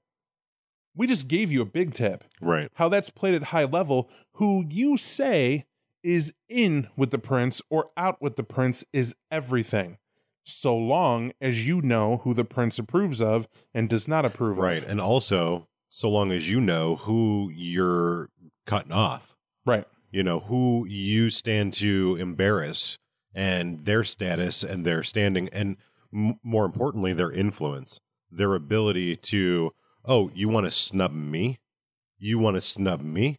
Well, I've got friends all over the fucking place, so, and also, it's a delicate act too. They talk about how, sometimes a youthful kindred will want to, set their sights on getting that position of Harpy, and they open their mouth, and guess what? All of these other sharks are swimming in the sea too, and they get chewed down and beat up and spit out. So, all of this is a delicate balancing act. It's all the politics of the Camarilla, of courtly life. That sounds daunting. It's not. It's really not. When you think about it, if you're a Harpy, my tip to you, it's what I do every time. I focus on the hierarchy. That's all that matters. If someone in the hierarchy knows who you are, odds are it behooves me to speak to you. If they don't know who you are, then I'm still going to talk to you because you may be of use to me. However, I'm not sticking my neck out for you. In fact, that's not my job. My job is to humiliate you or to reward you Right. with my attention based on how things go. And if ever I ignore you, that's the death of you socially, because no one will hear from you. You do not just go over the Harpy's head and schedule a meeting with the Primogen and have it. That's called getting an enemy. Right. You know what I mean? Very short order. At times this is done. A lot of people in games and cities, because STs just haven't seen this guy, don't have an idea of how that might work. It's a necessary balance to portraying a court, right? A proper court. If you think of Parlement, which is the French court, right? Back in the medieval ages, that they use that example that Kindred uses as a form of the court of love, right? And, you had like clergy, knights, and commoners all part of this same court in whatever representation they have. But the point is, intrigue was at an all-time high. But you had someone who spoke for these people and traversed these branches of station, which is primarily what the Harpy does, to have these conversations. Why doesn't the prince like this new Brujah? Really, he knows the new Brujah because the prince being a Brujah, he was going to embrace this guy, but this person's sire did it first. Right. Bad blood, bad memory. You know that as the Harpy. Now you know better than to say anything, because that's the prince's secret you're keeping. And that's the person's trust you want to maintain. However, what if you don't? What if you want to sell it to a Primogen? What if you can see from all the conversations you've been a part of, the prince isn't going to be here much longer? Right. Right? You want to play that game, but you can, but, caveat, right? Right. Absolutely. So on from the Harpy, then we have the Keeper of Elysium. And what do? They keep Elysium. Funny enough, the Keeper of Elysium's most important role, right, is the fact that it's an honorific title given to someone who the elders feel they're about to enter and become an elder. They have what it takes. They're austere, they're passionate about their likes and dislikes, but it's to a level of taste. They know what they're talking about. They're very good at presenting themselves. They're respectful. They've cultivated the right friendships. They bring a level of elegance, right, or a level of power, again, that image of the city that they prefer. And this person we would like to see handle more responsibility to hopefully eventually consider them an elder. Right. Not a Primogen. Right. Right? Because that's the unspoken thing in the Camarilla. Besides the hierarchy, you do have a body of elders that exists in the city because it's a city. Right. And they've moved here to keep it going. And those are the people often who have as much influence as those Primogen who are out there. Right, absolutely. It's an onion. Yep. Now, what's important is once you get to consider to be that elder and you do that, you're now invited. All the Elysiums, all the titles, all the games. You get to see who owes who what. Why wasn't I allowed in that huge palisade in the hills? Right. It's like a begrudging acceptance. Like the Elder Council, the quote-unquote Elder Council, the assembled elders, they don't want you to be there, but also they accept when you arrive. Right. You're another rival, and they don't want you, but also they kind of do. and that's that weird thing we were talking about before, where as like you get older, you age, you need things to entertain you. And when someone has finally found themselves within the trappings of being an elder, well, all right, you're an elder. Well, man, what does the Keeper of Elysium do then? Well, since we know that how you're chosen, what responsibility do we give you? Well, that's every place the prince considers in Elysium, and he's an elder, so it's what the elders have agreed upon, has historical relevance, places that cannot be destroyed or broken down or masquerade breached. You cannot discuss politics there, following the laws of Elysium. All things obeyed. These are the sites almost sacrosanct, right, to those in the city. But you're the one who is responsible for those sites now, politically. Right. Meaning, if we decide to go to the Field Museum of Science and Industry to rent it out at night for a gathering, and I am the Prince of Chicago, I'm going to contact Nate, my keeper, to make sure it's prepared. Now, it's already maintained and prepared. Right. The rent's paid, and however that is, the lights stay on, whatever we do to do it, we do it. It's not out of the keeper's pocket, but the keeper's job is to go there and put on an event. Right. Decorations. Who's going to be here? Is the prince in a foul mood or not? Right. Well, when the prince is in a foul mood, his favorite colors are red. Right? So we'll put red banners and streamers up and balloons to make it look nice, but we know someone's going to die. But also, we'll say 6 weeks ago, when you came up with this idea and you contacted me, things were going well. Things were on the up and up. We had everything going, but now there's a bit of a security risk in the city. Perhaps there might be some anarchs marauding, we've heard tale. Well, your event just doesn't really have the oomph it had 6 weeks ago, so we're going to have to cancel that. I'm the arbitrator. I don't want the Field Museum to be damaged. I'm sorry. This just won't go through. You just don't have enough standing in the city. Right. Because the Anarch is one of the Anarchs is your chilled. Whatever. You insert here that the Keeper of Elysium has the final say on what happens on Elysium. Well, true. You would never tell the prince that. Ever. Right. I mean, that's the important thing. But you would absolutely tell anybody else who wants to schedule an event there. Oh yeah, absolutely. That's under the sun. That's the distinction. If the prince is, I'm going to be here, well, you better get keeping. Right, you better do something. Right. Now, it's an important thing Nate points out, though. It's not only for the prince to decide to have an event. That's anybody. Right. You approach the keeper, have the standing. Harpy doesn't have a problem with you, and you don't have to check with the Harpy. Just the Harpy will probably tell you to fuck off before. Yeah, I'd love to have an art show next Thursday. How is the Field Museum? Or whatever, Sure. insert location here. In good standing, the Harpy will let the prince know.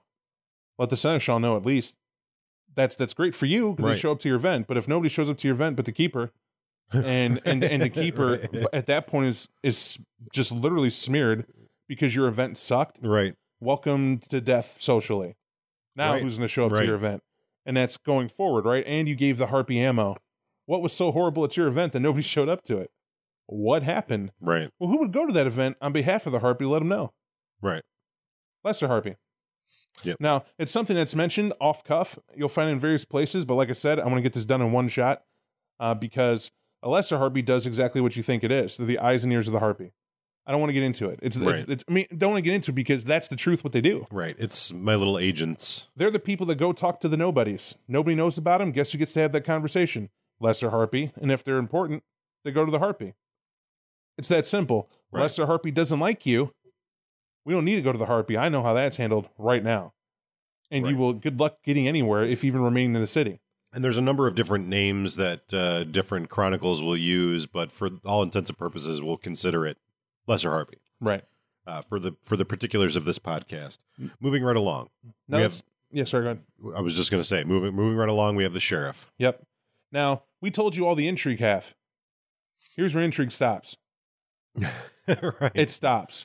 I'm tired of Guessing seeing games are over. of people thinking the sheriff is some sort of intrigue juggernaut who has plans within plans for everyone. Nope. Nope. I'm the prince. I sit back and I have two choices. I could have the intrigue monger Nosferatu to my left, who seems to have his hands in every little. I can't trust him, Right. but ooh, he's good at figuring out things. Yep. Or I could take the gangrel, who has problems not murdering people he feeds from. However, every time he does, he cleans up his mess. He notifies me immediately, tells me where it's going to be, and most importantly, he fucking killed the lupine who tried to ambush me in the city streets. Right. Well, I know who my sheriff is. Everyone's going to know, oh, he broke the masquerade fighting that lupine, and I'm the prince at the city meeting who's going to go, well, I was thinking. I could kill him. Sure could. He broke the masquerade, didn't he? And the gangrel's just kind of, man, I'm going to die.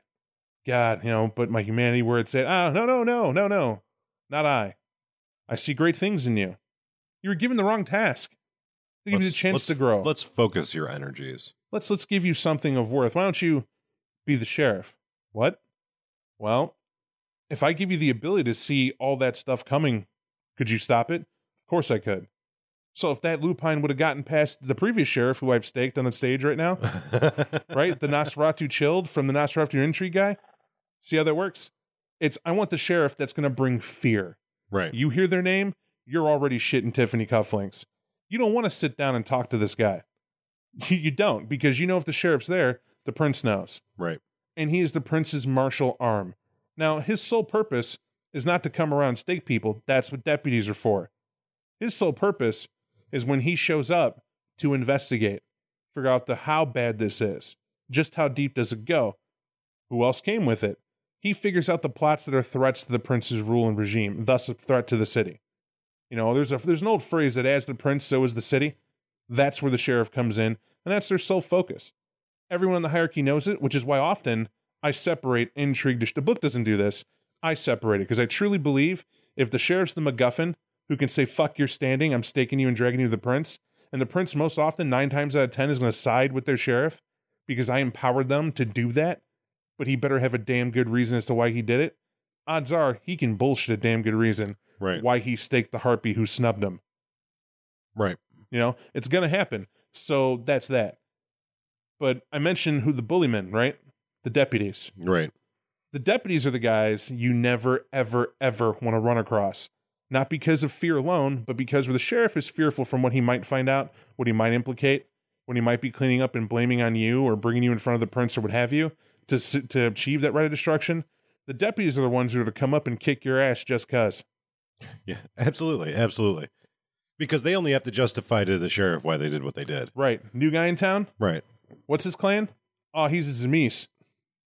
We beat his ass. I mean, this conversation should stop there. Right, it should. Or you have a different conversation. Well, it's a good thing you staked him and brought him to me. Right. But the sheriff's going to go, you have other people with him? Oh, no, we killed them. Oh, they were mortals? Yeah. All right, he's probably independent then, or an infiltrator. Yeah. Yeah, we didn't think that far. You're the boss, man. You want to run through the paces? Yeah, get the hot pokers. Get the room running out. Right. He's going to tell us fucking everything. Right. That's a good sheriff and a deputy team. Right. That's a simple one. You can be as elegant with it as you want to, put them in suits and top secret words. Right. That's their function, though. I mean, there's 100 different ways to be fearful. 100. And choose your own poison. Pick your poison on that. And where the stone rolls downhill to the final position, which is often separate from that, is that of the Scourge, the border hunter. I say border hunter because he's the one that if you're independent and you're kicking rocks, or Autarchus, or Right. even an anarch who hasn't gone to Elysium to present yourself as an anarch to the city, you're on the menu. Right. Now, the way that they present the Scourge in this book is very similar to the way they present them in the book we reviewed previously. They talk about this individual is the hunter of the thin-blooded, the 14th and 15th generations. Well, yeah, for sure. Yep. As you're going through this revised tale, and we're bringing you into the modern nights, and we're approaching Gehenna, the title of Scourge becomes needed again. But it's not just needed for that. Right. So if you're not doing Gehenna plot, you're not doing 14th and 15th generation, you're not doing the time of thin blood, and you just want somebody who's there to handle the dregs in your domain, the 13th generations, the anarchs, those that refuse to pay heed to the prince's will, well, you might have to send a Scourge, and he might thrust a stake into one of their hearts and drag them to court. Or, shit, they might just not make it that far. And the Scourge's most important job, or why you would have one, is because your city is overpopulated. Right. With kindred. They're there to keep the population down. Hence the point of acknowledgement. Why? All flows back to the masquerade. Yeah, absolutely. An overpopulated city that can't feed its vampires is going to have a massive problem on its hands in short order. It's the prince's job to manage that and take care of it. He does that. One of the fail-safes is that of the Scourge. Right. Absolutely. And that pretty much wraps up the first part of this book where they talk about the different positions within the Camarilla. And then it moves into the clans. Now, of course, this is going to be a much more detailed perspective of the clans within the Camarilla. The one thing that is of note that needs to be noted here is that due to the events, Time of Thin Blood, and some more stuff that's going to get mentioned in later books, now the Camarilla consists of 6 clans. The Gangrel have removed themselves from the Camarilla for whatever reason. So that's something interesting to note, and it is specific to this timeline, right? And then you can go through here. I don't think we need to go into all of these different concepts, but they bring in the concept of clan prestige. They talk about the strengths and influence, the organizations of the different sects or different clans. I'm sorry, and then they talk about the Gangrel, of course, those that left, and all of the independents and how they might fit in within the Camarilla. And all of this bears reading because this is very up to date for this setting, and this is the sort of changing perspective or a more refined perspective on where these clans fit in.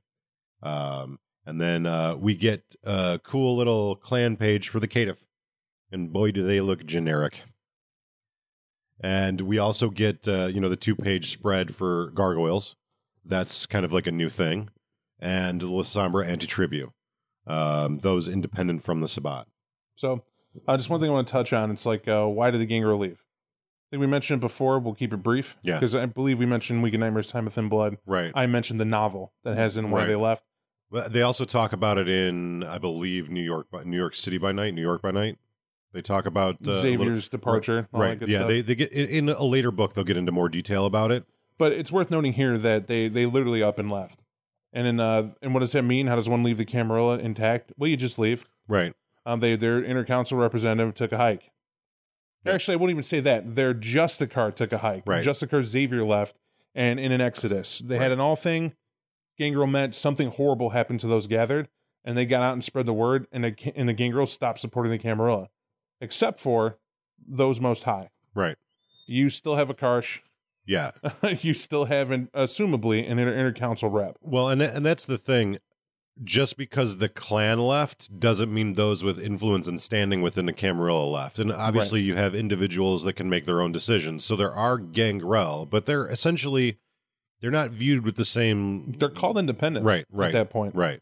It's that simple. Right. I have chosen to retain my standing within the Camarilla. I fully support it. However, my clan and thus my representation have gone with it. So have I lost out?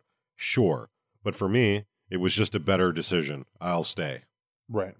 Or we weren't really doing much anyways. Peace the fuck out. Right. Vio con Dios. That's beat feet and wipe them. You know what I mean? That's it. And there's no more or less with that. Dramatics aside, politically, what does it mean? Well, it means if you're sitting as Primogen and you're a Gangrel, I guess if you were Primogen because of you, you still are. Right. Fundamentally, it doesn't change anything for you. However, you lost a Justicar. Right. This does mean a new door, a new avenue to get punched from is opened. Right. I can make you the whipping boy. A lot of princes do. A lot of people in the city then turn in the Gangrel, as the Camarilla often does when you're the odd man out, and they get to blame a lot of stuff on you, or implicate, or say you're up to something because you can't be trusted because your Justicar left and all this other stuff. Whole level of it's a twisted thing that occurs to them, or you keep it as is, subject to each individual story. Right. Now, they do mention Caitiff. Yep. Caitiff in the Camarilla, they're allowed. Absolutely. All are welcome within the umbrella of protection of the Camarilla. They're just never going to amount to anything. Right. You're not Right. shit. Unless it's, Some random prince in a... Caitiff prince in Australia. yeah. It just depends, right? Yeah, no, absolutely. It just depends. Yeah. Wherever. Right. Yeah. So typically speaking, those that are Caitiff are looked upon with disgust because they don't know where they come from or they're thin-blooded, and typically they don't amount to much more than an underglorified Bruja. Let's open the doors for this a bit, though, too. Mhm. The reason why Caitiff are mentioned here, even if at all, is for the simple fact that if you choose as a player, and this often is the case, I'm a Caitiff, I don't know who my sire is, so I get all these abilities. Well, that's one way to look at it. I, the storyteller, am writing down who your clan is. Right. Sorry, you're part of a clan. You don't know. Mm-hmm. Right? Now, magically, somehow this means you will create know your other whatever in time. Or you can make a normal fucking Caitiff, which is somebody who isn't aware, but you have a weakness. Maybe it's not so easily or readily open. Maybe you don't show it because you are thin-blooded, and it's a little different for you. It makes it broader for the Caitiff in and of itself. But this is why also the Caitiff aren't liked. Right. Because Caitiff represent that the young are breeding too much. Right. It's just too much. You're basically making like the Fell on Hard Times character. Like, Right. they talk about here how the Caitiff have a knack for being in the wrong place at the wrong time. You're like, not only do you sit in the position of being in the dregs of society when it comes to the Camarilla, but also like life is just tough. Some asshole embraced you. You've had to figure it all out for yourself. You've got nothing going for you. You're not going to find friends. And if you do, they're probably going to be other Caitiff. And that's John Caitiff Sr. And what's he been doing? The other night, some dude kicked in the door all dark and scary-eyed and killed like your buddy and beat the shit out of you and told you run better next time. And I have no idea why. I don't know what that's about. And how do I run better? I have like maybe $50 in my bank account in my old Chrysler. I don't have nothing. It's more difficult for them to interact with non-Caitiff vampires. It's more difficult for them to learn disciplines. It's rough. And this is done on purpose because every Caitiff is a potential cat's paw, is the point. Like a good vampire in a Camarilla, this is how I would treat them like coin. I find a good Caitiff, if they're useful, I may no longer call them a caitiff. I may Right. let everybody know that he's a long-lost member of so-and-so and take him under my wing, and therefore he has the backing of a whole clan. And sometimes that's a reward. Sometimes it's a curse. You're an incompetent caitiff, but I know who would hate you. Right. I need to tell the prince and spend a favor and a few boons to tell the prince, oh, this is the Tremere that ran away. Oh, he knows Thom. And the caitiff's like, wait a minute, I taught you, but he can't speak because I dominated him. Right. Right? And that's it. I'm like, yeah, there he is, right there. And the Tremere are like, wait a minute. Right. So caitiff being what they are, it sucks playing them. Right. And it should be hard. They're hard and they're challenging, but it can be a ton of fun. Of course, we have the gangrel, the gargoyles. Maybe that was a Freudian slip. We have the gargoyles. We have those that are, I guess, free gargoyles. Right. They no longer have to be under the Tremere. Right. They still tend to fall under that umbrella. Maybe they don't. It depends on your game. But, read them through. They're gargoyles. They're rock monsters that have wings and they fly. Rock monster! And then, of course, the Lasombra Anti-Tribu. It's cool that they have like their own little breakdown. But we'll leave that for you to read. They're very rare. There's very few of them. We did Lasombra Clan book. There are few. They're running around. Right. They're looking for solace. They're looking for a place to be. Camarilla accepts who, Nate? All. As long as you accept them in their rule. Right. And of course, in the future, we're going to do the revised Lasombra Clan book. So we'll talk more about them, probably more detail than this book gives at a later time. Anti-Tribu. Next, we have character creation. I don't see this as being any different than... And not even needed. Right. It's totally not needed. However, there are some cool secondary abilities. That's always awesome. Check those out. There is a whole bunch of them. And then we have some additional merits and flaws, which are unique to the Camarilla and not in the revised base book. These are awesome. A lot of those are good. Definitely a lot of them are very cool and very specifically targeted towards the Camarilla, as it should be. So this is all your additional stuff. And then, of course, we have the disciplines. And we're not going to go into that. No. These are all elder level disciplines or disciplines that don't exist in the base book. Of course, read them at your leisure. Use them for your NPCs. Hey, run an elder game. Do that too. That's hey always guys, an option. Be elders. Right. Elder stuff. And then we get deep into the tactics. We get all the stuff that we talked about earlier. We get deep into how this game is played. And I don't mean Vampire the Masquerade, but the Camarilla. How is the Camarilla game played? How is the presentation, prestation, court, the right of destruction, all of those things, that's all here. And this is awesome. This is, I don't know how much time we're going to spend on it because this is really something you want to read aside from what we've talked about. But this is going to give you all of those concepts that we've discussed in a greater range of detail than what we've given. How to base what is an appropriate sentence for what act? Right. Is final death okay because you accidentally snubbed the elder? And real quick, let's talk about that. I think that's important. What are the stresses of a prince in a Camarilla? Like, when does a prince need to go? Right. It's the same like as a concept of like a president, right? Yep. Where are you overstepping your bounds? How much is rule and what is oppression? So it comes down to the tyrannical rule and the might to do it. If you're a tyrant and you can hold it down, I guess nobody has fuck all to say to you about it. Right? They can't do anything Right. about it. But when do the Primogen go, all right, we're abusing and we need to notify an Archon? Because that's who you notify to get a Justicar to know what's going on. Right. Well, if you're a prince who every time someone opens their mouth against you in court that has standing to do so, you're like, blood hunt, that dude. Right. Well, we got to kill him. I invoke right of destruction. Okay. Well, he... What's his crime? How dare he kill my ghoul? And then the prince shoots his own ghoul. He made me do that. Right. Really? Yes, you saw it. And the sheriff, He urged me towards that act. Well, all right, but... you said so. Whoa. I guess if that guy's really got to die, but then next week when he's like, see the scuff mark on my shoe? I got a perfect example. Mhm. If Caligula got embraced. If Emperor Caligula got embraced off the bat, we got to kill him. Right. Like, that dude's got to go before he gets some blood orgies in him. Mm-hmm. I mean, we had the horse senate already. Let's Right. just like stop that shit. And that's And that's the point, right? When do you see a tyrant to depose of him? Yes, a prince can be removed by a Justicar if he can prove that not even if he can prove. The Justicar just has to find that even past edicts Right. were way off the mark from the prince's sole job of just keeping the Camarillah's laws there. Right. His activities are now endangering the Masquerade, and they're endangering the Masquerade so much, we have to eliminate him. And a fun book to read that in, SLA. Their first prince was a jagoff who absolutely. had to go. Had to go, and it was going to happen. However, what about the other half? I'm a prince, damn. And I'm in a LARP or even in a tabletop. I'm a prince, and I got all these, because every ruler does. I have these skeletons and these things I like to do when no one's looking. And I really hate certain people, but I can't be caught abusing my authority. But is it abusive if I get my sheriff to do it for me? No, it's not. No, it's not at all. In fact, that's a common tactic, which is Right. why a lot of people don't trust the sheriff. Right. You know, what are you here for? Is it for something I did, or Right. did the prince put you up to There's it? an individual in the city who they're speaking in a way that is, I feel, a challenge to my rule.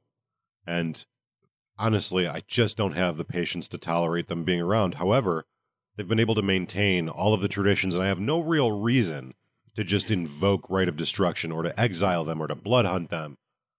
But I do have those that I can manipulate into manipulating that person into fucking up.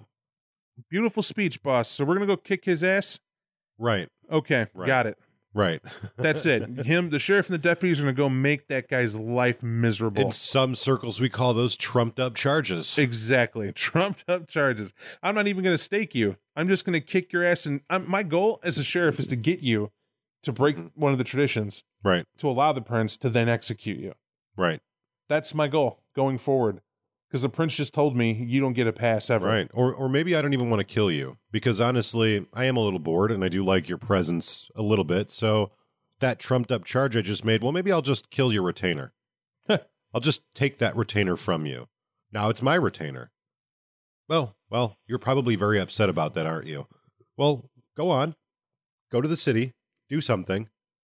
Make my life a little bit more joyful so that I can then press the issue further. Are there rewards in the Camarilla? Of course there are. You're goddamn right there are. If I'm the prince, I may grant you the right to embrace. Right. I may give you I may give you domain over a certain area. Snap.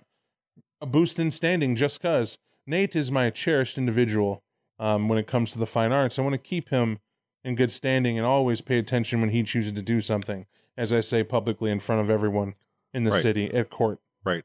So now the prince has literally just said, I love Nate, he's great, and everybody's like, shit, that's a guy to watch. I better keep up with him. Right. There's all sorts of rewards. Right. However, rewards are taken quickly. Yeah, Nate was in. However, Nate goes on to say, You're damn right, Marshmallow Fluff looks good all over the prince's new Lamborghini. Marshmallow Fluffagini. That's what I make. Yeah, Prince, awesome. Your face is all over it. And then the prince turns around to the harpy. Oh, who did that to my car? And the harpy goes, I don't know who that is. Strangely, couldn't possibly be that Nate you just said was awesome. No, because his twin, maybe, I don't know. Who is that guy again? I don't fucking know. And then turn around and tell everybody that you were vandalized by an anarch. It couldn't have been Nate. But where does Nate go? Well, I'm the back prince. to the fucking kiddie pool. I'm the prince, and I don't make mistakes. So the sheriff or probably the deputies are going to beat the shit out of him. Right.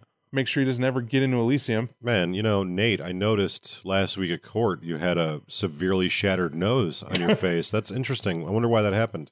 I don't know. I fell. I'm clumsy sometimes. I now got to say nothing, right? I now got to just take my Right. lumps because I got to climb that rung again. Right. And this is how the Camarilla games are played. If you're listening right now going, this is draconian, man, this organization sucks. It's complicated, it's convoluted, there's a lot of restriction, but the rewards seem cool, but a little over the top, and it can be taken away like that. Yeah, you're in America. It's the same thing. One thing that they do touch in this chapter as well, I'm just going to let that simmer. Yep. One thing they do touch on in this chapter as well is the conclave. For when shit just can't be contained by a city. I actually got segued, but we were building to that. It was my comment about the prince messing up. So I'm a Justicar, Yeah, and I come in, and I go, there's some founding here.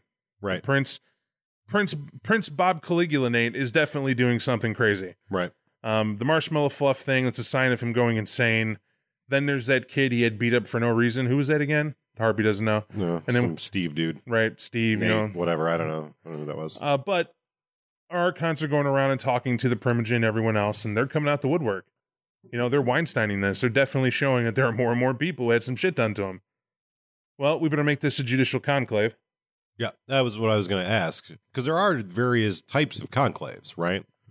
Yep. The one you don't want is the judicial conclave. And that's where, like, there's no bones about it. This is strictly business. We are here because something has exceeded the capability of the city to deal with. I need to deal with it as the Justicar. I need to come in and lay the fucking law down. And everybody better hide their skeletons, and quick. And not to confuse you, most conclaves you run into a convention are not judicial. No, right. A conclave gets called a convention. That's when like 2 or more Justicars have decided that they're going to have a meeting about a policy. Right. Yeah. Some big change in there. And that, too, I've heard people try to say it's judicial. Not quite. No, judicial is like laws, like their punishment needs to be handed down. Right. The Justicar has done their investigation, and they're coming in to make changes. They're bringing the hammer. A Camarilla, like a normal conclave, that's kind of like when the Olympics is like, hey, we're going to host the Olympic Games, and your cities are like, ooh, me, ooh, me. It's a fantastic analogy, right. actually. Because I want to have those elders. Like a conclave is something that should attract your kindred from all over the country, all over the world. But if you're the prince of that city, fuck no! Right. Not my city. Not my city. Yeah, me. But no, not me. Like, yes, I want it, but I don't. Oh, everyone else probably. Right. They get to rub elbows and cultivate favor, and the prince is sitting there going, man. Yeah, my masquerade's already strained. He has to go dig up the bodies that he already buried once. Because not only is one Justicar going to be here, he's publicly here. Which means everyone's coming out. And all of his Archons are going to be here, and every elder who wants a piece of what I have. I already got the email from my sire that they'll be here tomorrow night. Right. And I haven't had time to clean. This is great. This is really great. So it sucks, but it's also a huge event. And when you go to a convention, when you go to a game, a large LARP, in most circumstances, you're going to be experiencing that. Yep. Depending on who's running it, obviously, but it's a reason to have 100 vampires in the same room. Now, why a conclave? That's probably more important than knowing what it is. Mm-hmm. Like, where did it come from? Where did the concept come from? Well, a simple situation, when a prince holds court, it is to do an edict. It is to discuss a situation, a problem, or an announcement of a type. And not just the prince can call it. The prince may be there, but Seneschal, usually, if it's going to be a policy-related thing, is going to tell you how it is and hear people out and whatever, and the prince can leave whenever he gets bored. Or the prince is actually executing his right to destruction. A blood hunt must be called. He will fulfill that. He is granting someone rights to embrace. He will fulfill that. Things he has to do and not. Same, too, is a Justicar. A Justicar just doesn't come in a private room, takes the offender, lops his head off, and leaves, and everybody wonders what happens to him. It's a deterrent as much as it is a necessity. So if I'm a Justicar and I come in and a Diablos is discovered, this is front and center. I make sure even Tel Aviv is getting this televised from where we're at. This stuff is like free cable, for Kindred. We make sure all the vampire hackers have this up on their net to make it go down, and Digital Draculas, that is, in V20. But the point is, once it's front and center, I come out and we grandstand the most fearful entities to maintain the Justicar's fear anyway and power possible, which means a judicial conclave. Damn right, I'm bringing in another Justicar. Yeah, maybe even a third. As many as has time to come that are close to get there, with Archons as bully boy and terrifying as possible. Goal? We're going to take this Diablos and we're going to figure out a creative way to make them suffer in front of everybody, for everyone to see. One of my favorite, which I believe they did in the book, was where they drilled a single hole into a box, and they had pre-fed maggots that were addicted to Guld Vitae. And what they did was they just dump a shit ton of these maggots, and with the kindreds naked, they dump all these maggots into the freaking coffin in that hole, and they wait. They just wait. Why are the maggots digging into the flesh? Wouldn't they avoid the vampire? No, because what we're doing is we occasionally come through and stab them. Right? We make wounds that the vampire can possibly heal. By the way, they're not in there on full blood. Right. They're near frenzied, but the ghoul's not, the maggots not enough to get their interest. Right. And they're going to howl, and they're going to scream, and the maggots are going to burrow, and they're going to eat the dead flesh. And as they atrophy, they're going to eat more of their flesh, and until eventually they would go to torpor, except we put that hole in it, didn't we? Right. That hole's there for one reason. When the screaming stops, we have a ghoul put him in the sun. But only for the hole, Right. right? And that hole conveniently will go like right over a leg. Right. We'll saw them off in sections, whatever it takes. Basically, we make a horrific example of how you're going to die being fed upon because you Diabloize others. Right. Crime and punishment, baby. Yep, Crime they're and gonna punishment. They're going to match. And then I challenge any other Diablos to do the same. Right. And this book goes into great detail on pretty much like all the stuff that we've scratched the surface of. Like, we're going to get into the red list. We're going to get into what that means. What what's a red list? What is that like? Well, we've talked about, if you go into the Wayback Machine, I believe we talked about the Kindred's Most Wanted. We did. And we talked about the red list there. And so this is a continuation of that. This gives you more information, because I didn't really give you a lot of information, right? It just told you about the people who were on it and the people who hunt them. This gives you more information. This gives you, what are the tactics? What, the tools. Like, for instance, every Elysium has apparently an accessible, somehow, layout of the red list itself. Kindred's Most Wanted is on there so that everyone's informed everywhere they go of what's going on. Right. Who would make sure that list is available in a capacity? Keeper. Right? Right. Makes sense. Stands to reason. Things like that. Right. The tactics that a Justicar might use. Right. What are the rewards of killing someone on the red list? What do the Alistairs use as their tools? And there are books that will get even more into detail in this later on, but this gives you much more detail than you've had access to previously. And then they talk about the Camarilla being at war. Like, the Camarilla is at war against the Sabbat. They're at war against the Lupines. They're at war against the Anarchs sometimes. Well, we use war as your term. We're not at war. Right. Those sects are at war. We're just pushing them away. Right. We're repelling them from cities that they don't belong in. Just calm down, Sabbat. Calm down. Right. Just join in. So they talk about stuff like that. They talk about prestation. And this is a really important detail that a lot of players are unsure about. They're not sure, what does status mean? How does that translate into a game term? How does that translate into a roleplay term? What are boons? How do I get them? How do I trade them? Really? Quick. Status is defined in the background section, period. It's the level you've achieved socially in a city, right. And there's a mechanic for them and all that, lovely. However, boons are a factor. Boons are the favors you are owed by key members of the city that have to pay you back in some capacity based on the level of the boon. And when we talk about boons, what are they? We have trivial boons, right? We have minor boons. We have major boons. We have the life boon. Right. Right? So it's a trivial boon. Just as it sounds. I helped the Harpy one last minute with a piece of jewelry that she needed that one of my retainers had that would look better on her. And at the last minute, she calls me. I say, sure, I'll bring it. And it's a trivial thing. Here you go. I get it back at the end of the show. I just can't mention that it's originally mine. Right. Fair. Later on, show me, no big deal. Minor boon. That same Harpy, yes, we use the whatever, but maybe I finagled a minor boon out of the secret. I won't tell anyone, but you owe me a little bit more. Okay. Right. What's a major boon? Well, the Harpy that night ended up killing someone, my retainer, because my retainer, who I didn't tell I was taking the jewelry from, sees her with it and kind of wigged out on the Harpy. The Harpy, frenzied. Wow. Mistakes happen. That person's dead. Well, it's a retainer.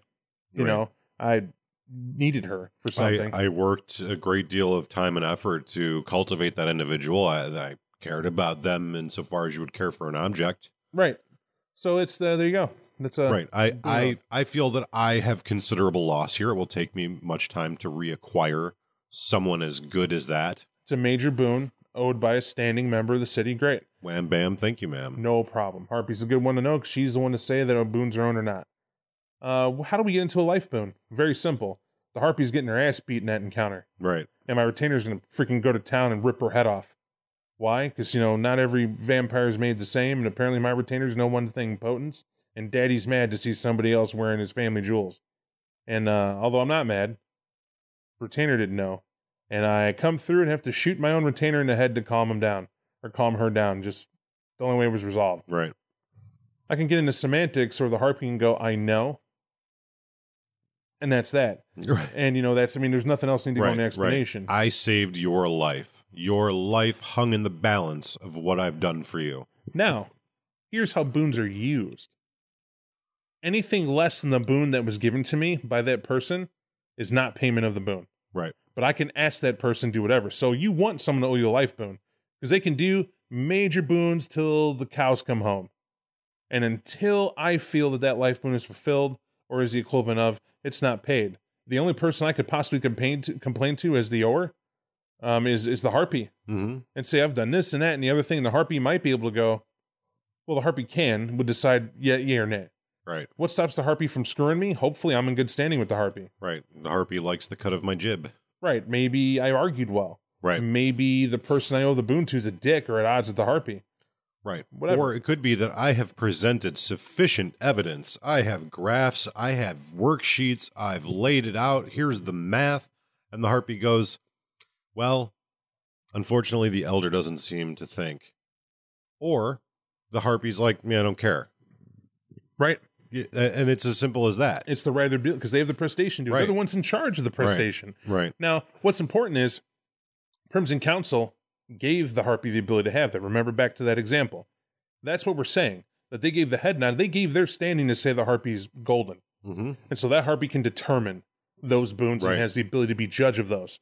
That said, that's all prestation is.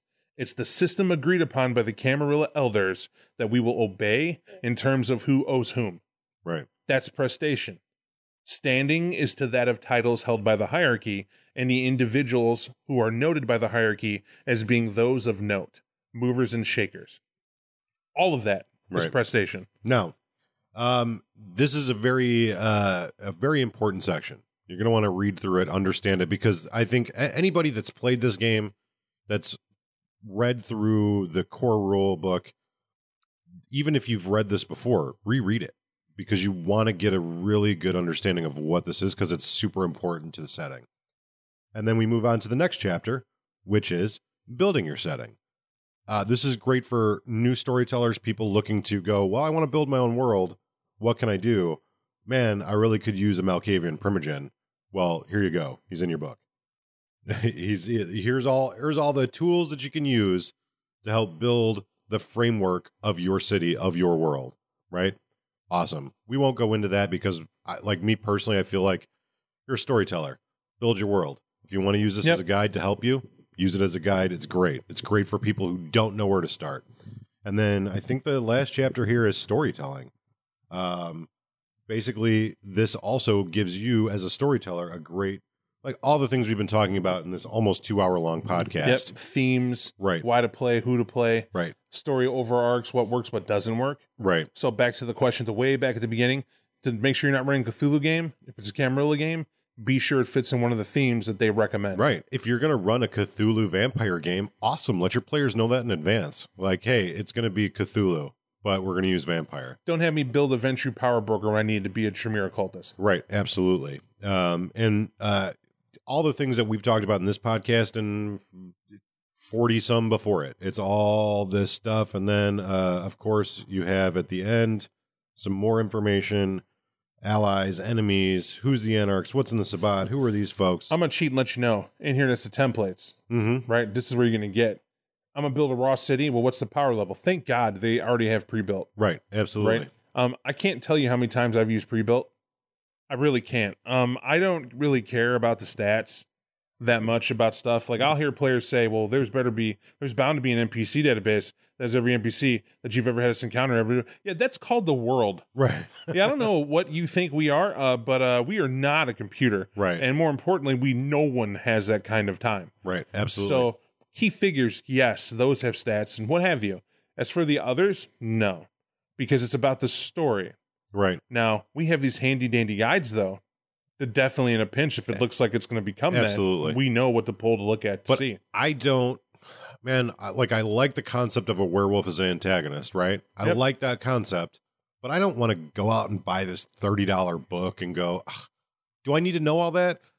Well, it would help, but if you don't, you have something in here to guide you to at least present it in a realistic within genre way, Yep. right? Same thing with the Anarchs, the Sabbat, like all of those things. And you can go out and buy all these guides, you can, but they're giving you just some easy tools to use, so you don't necessarily have to. And I'm gonna tell you what White Wolf told me: sell it, sell it, sell it, like you owed it, like every delicious hour you spent in cultivating every filled in dot, every piece of text you put down for the stat of your character.